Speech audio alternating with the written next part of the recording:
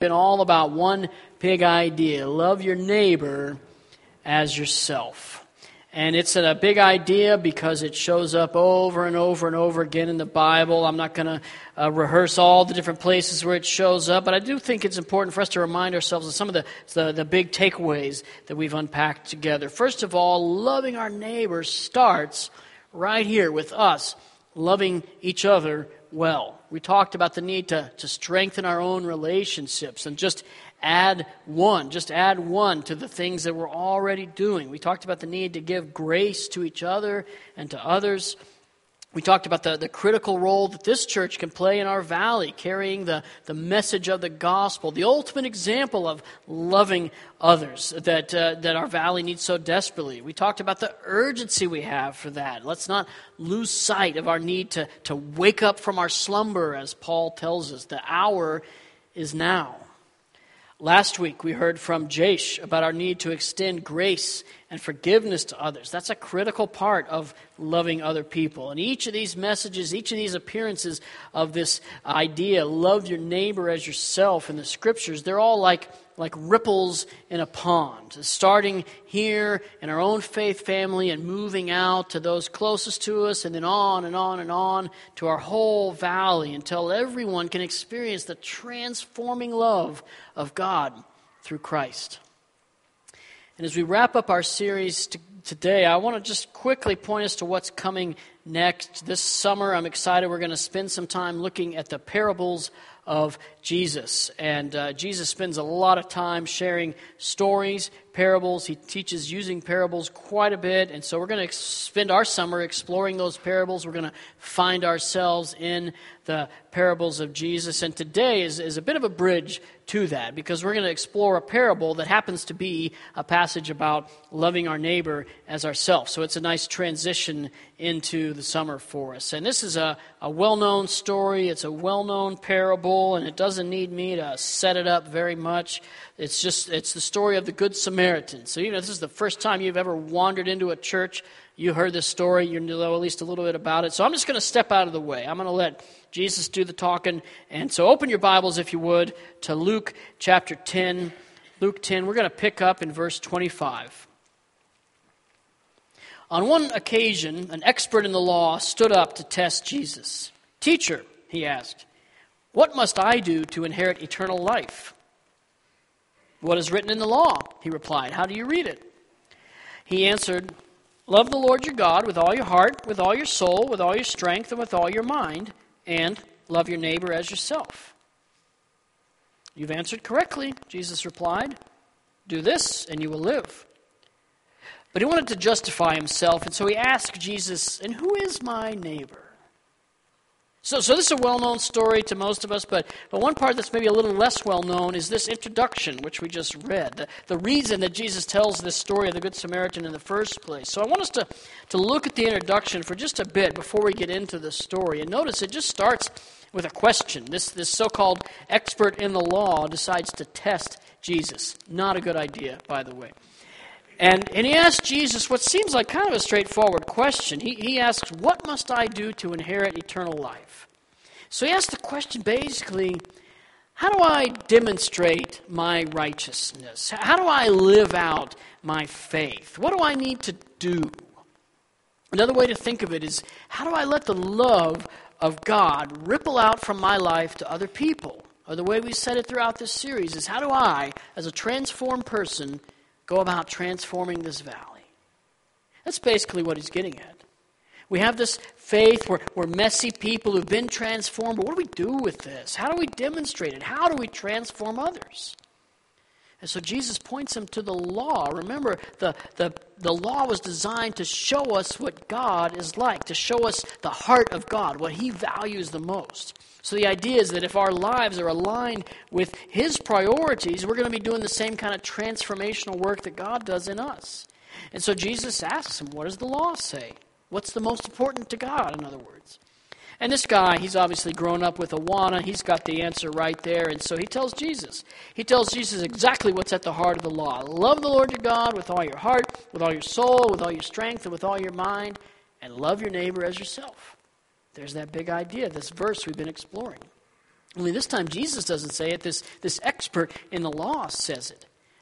But notice the way that Jesus responds. He says, do this and you will live. I just want us to stop right there for a moment. Don't miss that. Do this and you will live. That's a promise from Jesus. A promise that he wants to fulfill in your life and in my life. Loving God and loving others is the path to life. This guy, this expert, he thought he understood the path to life. He thought, man, if I just grow myself, if I just focus on being a good follower of God, that's how I'm going to get it done. But Jesus says the path to real life is loving God and loving other people. That love has to ripple out from us. Do this, and you will live. Jesus is telling you and me and him how to find real life. Love your neighbor as yourself. Living a life that's others-focused is the best way that you can live. The best life that Jesus has to offer you and me is for us to be transformed people who transform the valley. Loving your neighbor as yourself. And yet hearing this idea of transforming the valley, that's pretty daunting. I mean, where do we even start? Because we're messy people. Our valley is full of messy people. So where do we start? Do we try to tackle this problem first or that problem first? Or do we start this program or pursue this strategy? Where do we go? Prayer, that's always a good place to start. We should start with prayer maybe, but it's such a daunting task. So many things, so many ideas to think about. We tend to get a little paralyzed at this point. We're just like this expert of the law. We know what to do.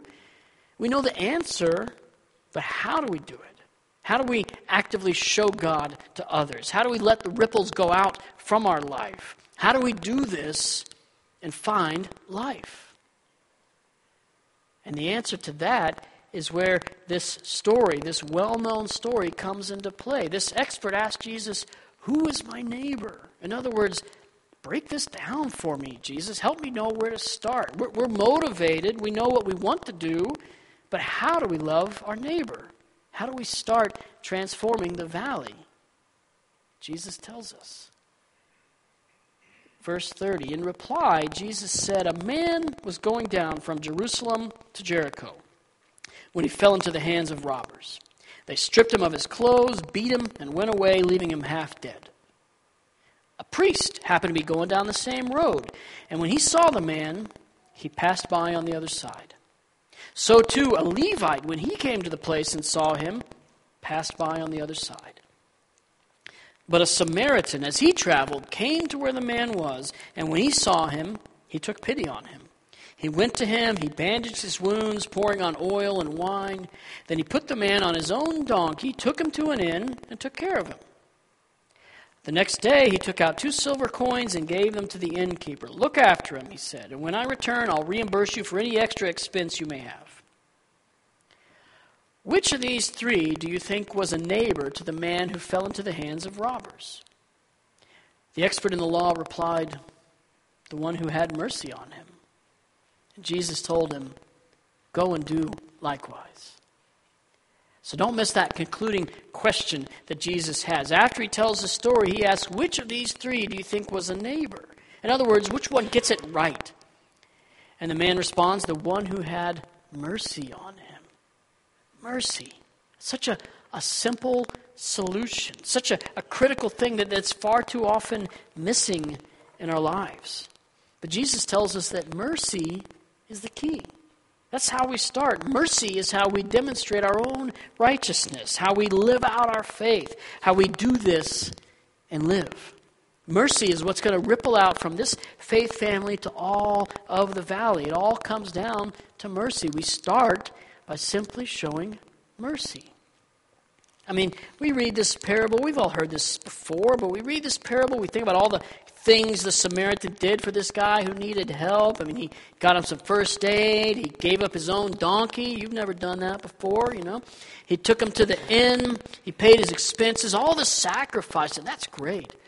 But really, he would have been the hero of the story without any of all that stuff, because the bar for success was pretty low. I mean, the first two guys, they just walked away on the other side of the street. They did absolutely nothing. Didn't even stop to pray or whatever, just kept on moving. So I think the lesson of the story is not so much the extent of the sacrifice that this Good Samaritan made, but just the fact that he did something. He just showed mercy. The hero of the story is the guy who showed up and did something. And the way we're going to transform this valley is the same way. Just do something. Show mercy. And Jesus, he's teaching this idea in a parable. We're going to talk more about the summer, but parable is just a story that Jesus uses to teach a lesson. And Jesus set these parables in his own cultural context. I mean, he's got stories about farmers and weddings, all kinds of things that were just common to his time and culture. In fact, even in this story, Jesus uses this well-known road from Jerusalem to Jericho, known for being a dangerous road. This kind of situation happened all the time, people being mugged and beaten on the road. And I mention this because this week, I came across a picture that is a perfect modern version of this story, an image that's the exact parable, but in our modern culture and context. Maybe you have heard of the popular Instagram account called Preachers and Sneakers. It's a very simple account, but it's become very, very popular on Instagram. And what they do is they take a picture of a pastor, like a celebrity pastor, wearing expensive shoes. And then they post the picture along with what the shoes are going for on the open market. So, for example, here's a post from a couple of weeks ago. So there's the pastor, and he's got the shoes on, and you can see the shoes are pretty spendy. I don't know if you can read that price tag, but here's another example. Back one. There we go. Yeah. So here's a pastor, and he's got on even more expensive shoes. You get the idea, right? Preachers and sneakers, right? But this week, there was a post that really caught my attention. I could see everybody kind of starting to register the cost of shoes there. But this week, this post really, really caught my attention. Take a look at this next pic. Here's a pastor, celebrity pastor, wearing some expensive sneakers. But what's so stunning about this picture is not so much the price tag of the shoes, but what's in the background. Let's zoom in on the background. I don't know if you can tell, but there's a man in the background who appears to be a homeless person. And this pastor appears to be completely oblivious. And just in case you can't quite see from that distance, the apparently homeless person doesn't seem to have any shoes on at all.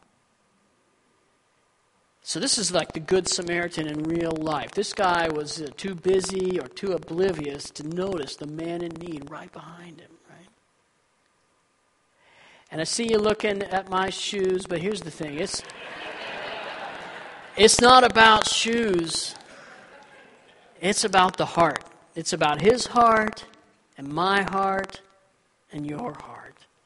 Because we're all guilty of being focused on the wrong stuff, being focused on ourselves, wasting the things that God has given us and missing what God has put right in front of our path, right? We're all super messy people in need of our own mercy.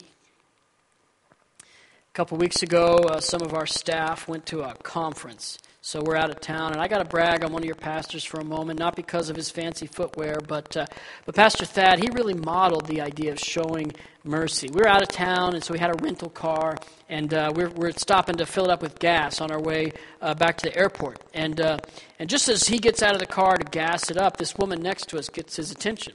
And her name is Samaria. I'm not making that up. It's like the perfect thing for a sermon on the Good Samaritan. You can't make that stuff up. So Samaria, that's her name. And she's just honest with Thad. She said, hey, I need some gas, and I don't have any money. So Thad showed mercy. Without a second thought, just said, yeah, pull on in, and I'll help you out here, right?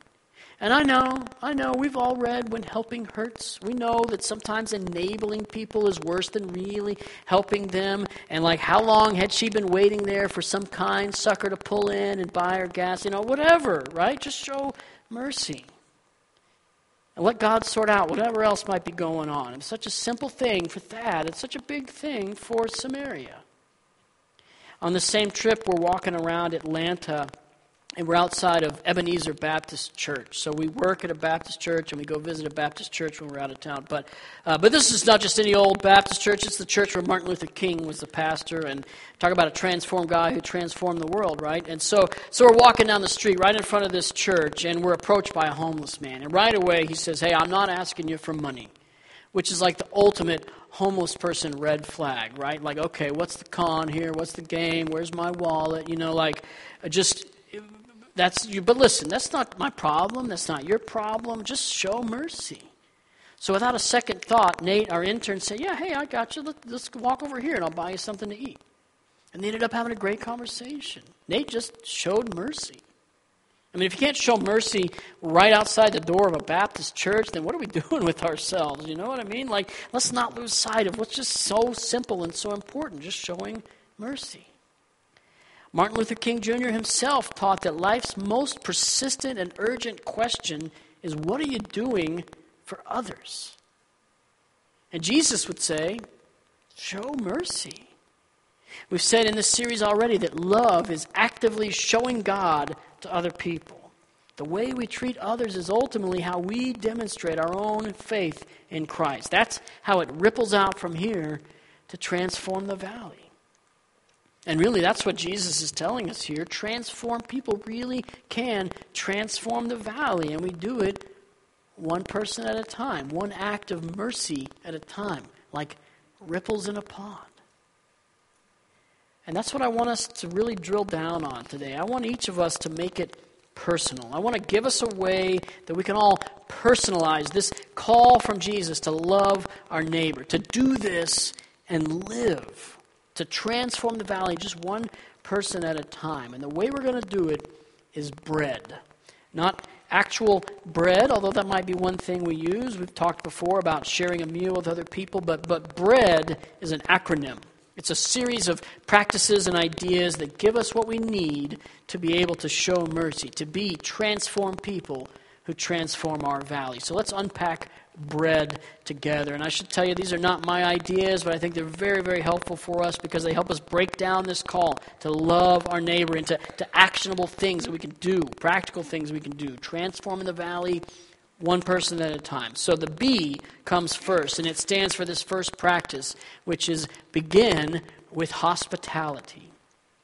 And in ancient culture and biblical culture, hospitality was a big deal. Showing care and concern for guests, for strangers, was a big deal. A whole formal set of practices. And the word hospitality for all culture kind of it draws to mind this idea of a super fancy, perfectly decorated dinner party. But it used to just mean embracing a stranger like family. Even when it's inconvenient, even when the house is dirty, just embracing a stranger like family.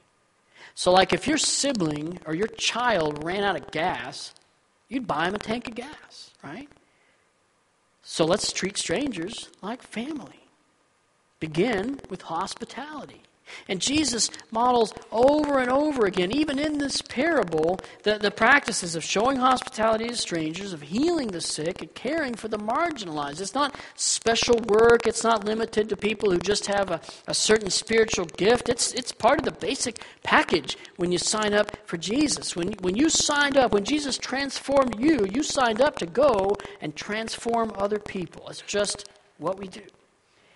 And we begin with hospitality. That's the beginning, turning strangers into family. Begin with seeing everybody like family. Hospitality is the key. Not always in big ways, but in little ways too. In one of the other places where Jesus mentions this idea of loving your neighbor in the Sermon on the Mount, he says this: "You've heard that it was said, 'Love your neighbor and hate your enemy.' But I tell you, love your enemies and pray for those who persecute you, that you may be children of your Father in heaven." In other words, because that's how God acts. "He causes his sun to rise on the evil and the good. He sends rain on the righteous and the unrighteous. If you love those who love you, what reward will you get? Are not even tax collectors doing that? And if you greet only your own people, what are you doing more than others? Don't even pagans do that? Be perfect, therefore, as your Father in heaven is perfect." We show hospitality to everyone. We show mercy to everyone. We treat strangers like family because that's what Jesus did for us. So we begin with hospitality. That's the B. The next part is the R. And if we're going to transform the valley, we're not going to do it alone. The R stands for recruit mentors. We need relationships that are going to support us in this. When Nate, our intern, walked off with this homeless person to buy him lunch, we didn't ignore him. We didn't leave him alone. We watched him. We checked on him. We prayed for him. We supported him. And we all need a support network. We need mentors in this transformational work. Mentors provide a relational support structure. Because showing mercy, it's a countercultural practice. So it's essential to build a community of people around us who share that value, who reflect the kind of things that we want to really embody. So you don't have to do this alone. And the idea of mentors is so helpful. In fact, next week is our women's conference. It's not too late to sign up for that, ladies. But the big theme of the conference, one of the themes is mutual mentoring. And it's kind of born out of the same vision, this reality that we all need a team. We all need relationships that are going to support us because this is hard work. If we're going to transform the valley, we're not going to do it alone. We got to recruit others to help us in it. So bread, the next is the E. It stands for embrace tension. And I'm talking about the tension between hospitality and boundaries. I mean, we can't be foolish. We got to realize it's a dangerous world. We got to realize we can't possibly meet all the needs of a person because ultimately only Jesus can meet the needs of a person. So it's easy to get in deep with folks. We start practicing hospitality, start living that out. You're going to encounter people with real needs, just bottomless pit of needs, right? And that creates a tension between setting up some healthy boundaries and showing plenty of mercy. But here's the thing. I think we go way too far on the boundaries side. We're all like that pastor sitting on a bench completely ignoring the world around us.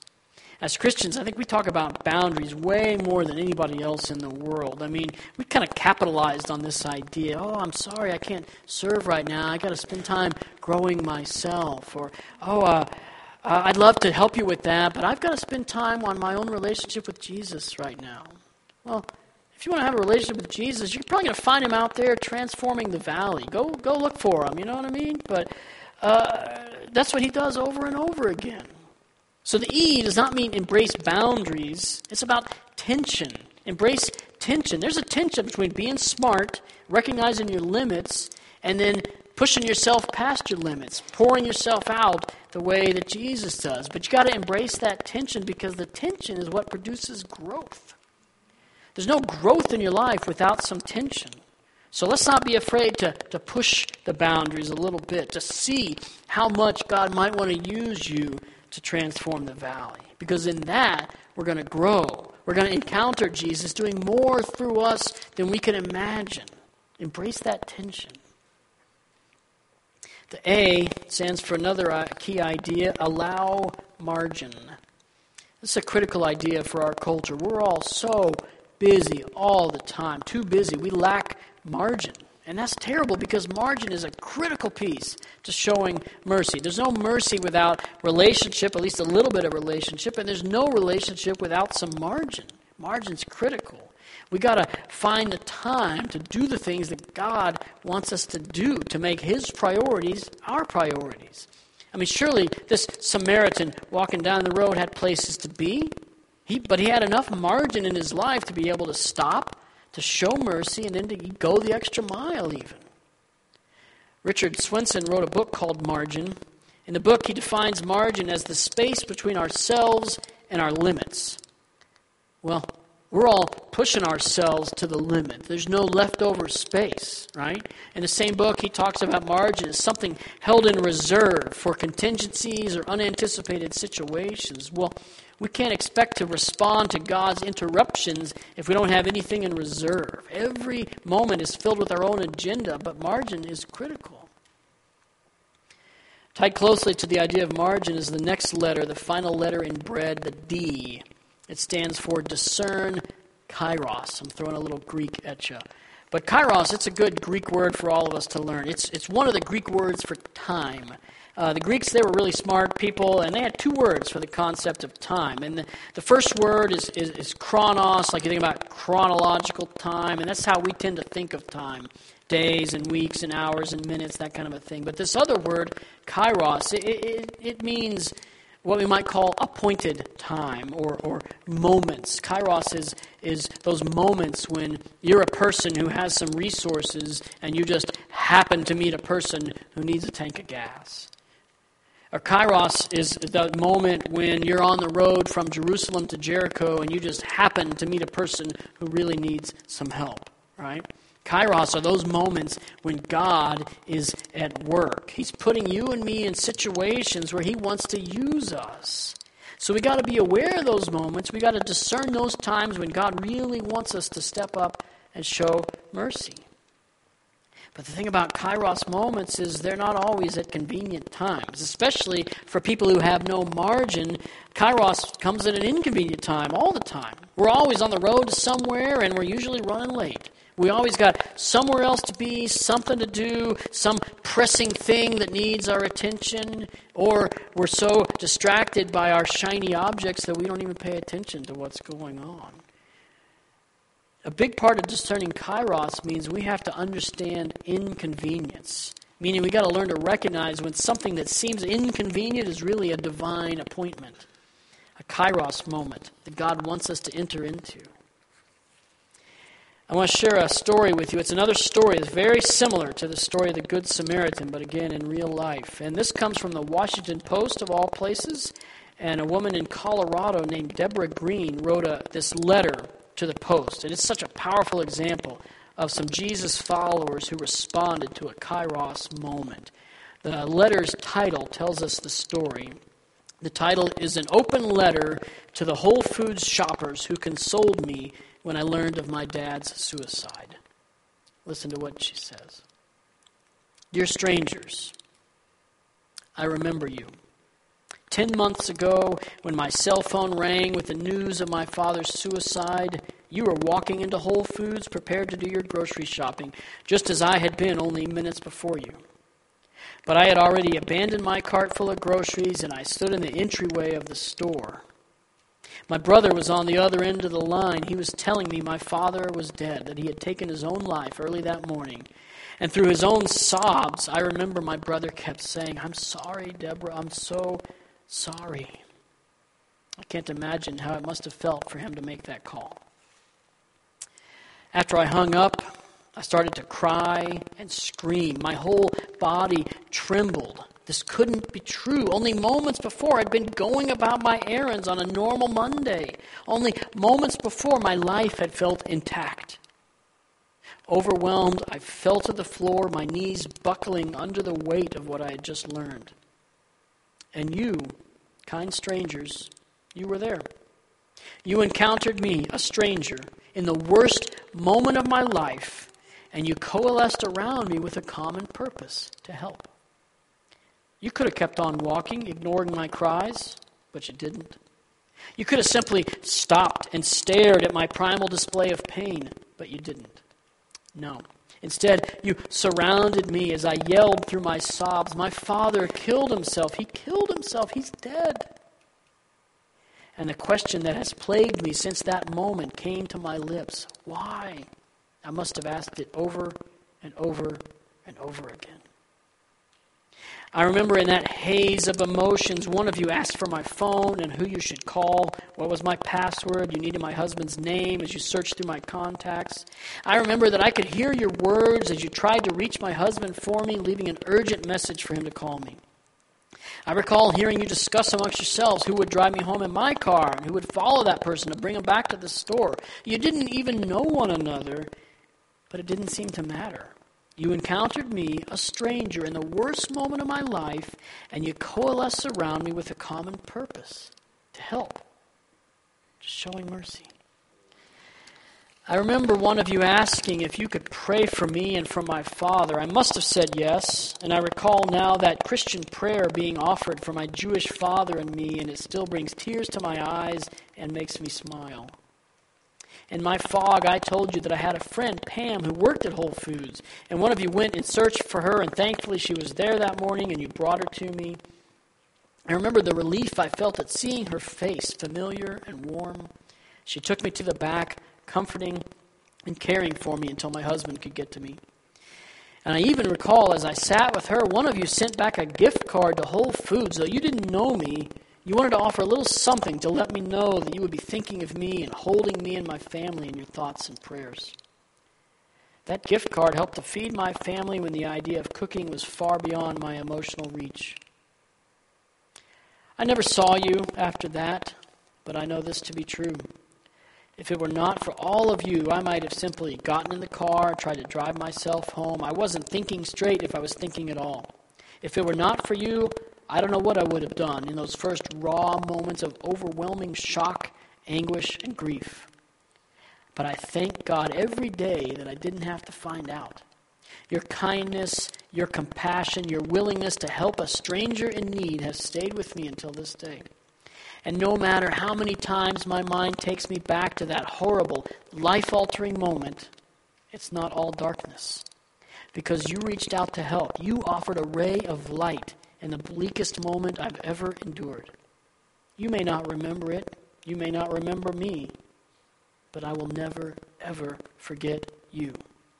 And though you may never know it, I give thanks for your presence and humanity each and every day.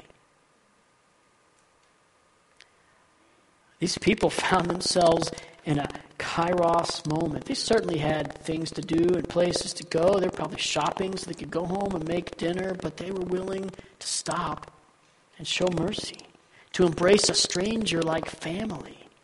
And they transformed this woman's life. She'll never forget what Christianity can look like. She says, no matter how many times my mind takes me back to that horrible, life-altering moment, it's not all darkness. They offered a ray of light. They redeemed that moment for her simply by showing mercy, by loving their neighbor. So what about us? What does bread look like for you and me?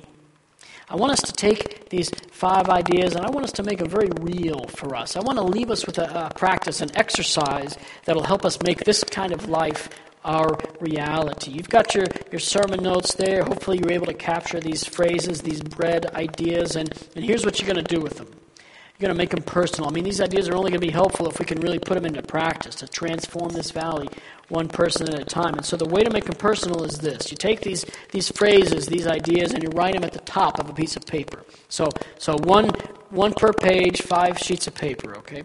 And you use the rest of that paper, the blank space, to make it personal for yourself. Write down as many words, phrases, ideas, examples of these things that you can think of. Things that support these 5 bread ideas. So for example, with the B, maybe you decide that inviting folks to dinner is one way you can put that into practice. So you write that down. But get specific. Maybe you decide, okay, every Friday we're going to have somebody over for dinner, right? That's one example. Here's another example. We got a growth group that serves dinner at the Christian Aid Center once a month. That's a great way to put it into practice. Steal that idea. Write it down. That's worth duplicating, you know. They begin with hospitality and they're doing it with a team. It's great, you know. So maybe you're a student. Let me talk to students for a moment. Maybe you can't invite people over to dinner, but you can sit with somebody at the cafeteria or the lunchroom, whatever the kids are calling it these days, you know. That's transformative. Nobody wants to sit and eat lunch alone. Even adults don't like to do that. So you can do that. So you get the idea, right? For each of these things, you just write down brainstorm some ideas how it's going to look in your life. And you push yourself a little bit. Give yourself time to really think about this. I'll tell you, for me, personally, the one I know I'm going to have to spend a lot of time thinking about is the A, allow margin. There's not nearly enough margin in my life right now. It's hard for me to respond to kairos moments because I don't have any of that time that's held in reserve. So I know I'm going to have to do some good hard thinking about that. Like even taking time to do this exercise is going to be a challenge, right? So I know some of the work I got to do already. But give yourself time to make these 5 bread ideas a reality in your life. Figure out what it looks like for you. And take your time. And then there's one more step. You're going to make your 5 lists, and then you're going to look at these lists, and you're going to start to color code them. Here's how you do it. It's right there in your sermon notes. Some of these things you're going to look at and you're going to be able to do right away, or maybe you're already doing them. So, give yourself credit for things you're already doing, right? And you're going to color code these things. So the things that you're already doing or things that you can start pretty much right away, you're going to put a green dot next to those, green. That's something you can do right away or in the next 1 or 2 weeks, right? And then you look through your lists again, and you find those things that can be done pretty soon, but they're going to need a little bit of planning, and you mark those things in yellow. So yellow, that's something that can be done in the next 1 to 3 months with a little bit of planning, a little bit of resources, that kind of thing. Maybe you need to wait for your summer schedule to kick in, or maybe you need to wait for the end of summer because you already got a bunch of plans for the summer. Okay, so mark those things in yellow. And then finally, there's going to be some things that you're going to need to mark in red. These are the ideas that are going to take some extended planning, some careful thought, some resources that you're going to have to set aside. And don't scratch those things off. God gave you the ideas. They're good ideas. Just figure out, okay, that's a good idea. It's going to take some work. And so you mark it in red. So that's it. You got your 5 lists, green, yellow, red. And then you get to work. You hit those green things right away. And you start to make plans for the other things. And get excited. Share your ideas with other people. Start to recruit those mentors. And share them with me. Let's celebrate all the ways we can transform this valley together. Just one person at a time. I had a meeting with Russ Davis a couple of weeks ago, which, happy birthday, by the way. And he shared a great idea with me, an idea that I would say is a yellow. I mean, he's put some good thought into it. He's already made some plans for it. It's an idea that I think's got some real transformative power. I'm not going to steal your thunder, but ask him about it, And so I just say that to say we can share these ideas, celebrate with others. He's already recruiting some folks on that, right? So loving your neighbor as yourself, it means showing mercy, one person at a time. That's how transformed people transform the valley. And throughout this series, we talked about a lot of key ideas. We got all the messiness we need right here in this room. We're messy, so we got to start by loving each other well. And it starts right here so that what happens in here can show up out there, rippling out like water in a pond. And we talked about just giving generously of ourselves, trusting Christ because our own hearts are deceitful. We talked about putting on Christ the way that Paul talks about, carrying the transformative power of the gospel to all the people of our valley because they're all just like us, messy people like us who need grace. That's the one thing we've cornered the market on, grace. So we talked about extending grace and doing it with urgency because the hour is now. And we make it personal. We take it to the personal level, transforming the valley one person at a time. At the end of this parable, Jesus asked, "Which of these 3 do you think was a neighbor?" And the man replies, "The one who had mercy on him." And then Jesus gets the last word. He says, "Go and do likewise." Let's pray. God, we want to do this and live. We want to be people who are modeling our whole lives after you. And we know that starts right in our heart, in the place that you have already been at work. You've taken the mess that we are and you've transformed it through your death and your resurrection, paying the punishment that our sins deserve, Lord. And we want to be people who do that same transformative work for everybody we come in contact with, Lord. Help us to discern those moments when you're at work and you want us to show mercy. Help us to have the margin that we need in our lives to be about your business. Help us to put these practices into reality so that this valley is a transformed place in the same way that you've transformed us, Lord. We have grace, we have the key to real life. And we don't want to hold on to it. We want to give it away. We want to push ourselves to see how far we can go in loving other people well. And we know that that means your Spirit has to be at work in us. And so that's what we ask for. That's what we pray for, Lord. And we pray all this in the name of your Son, Jesus. Amen.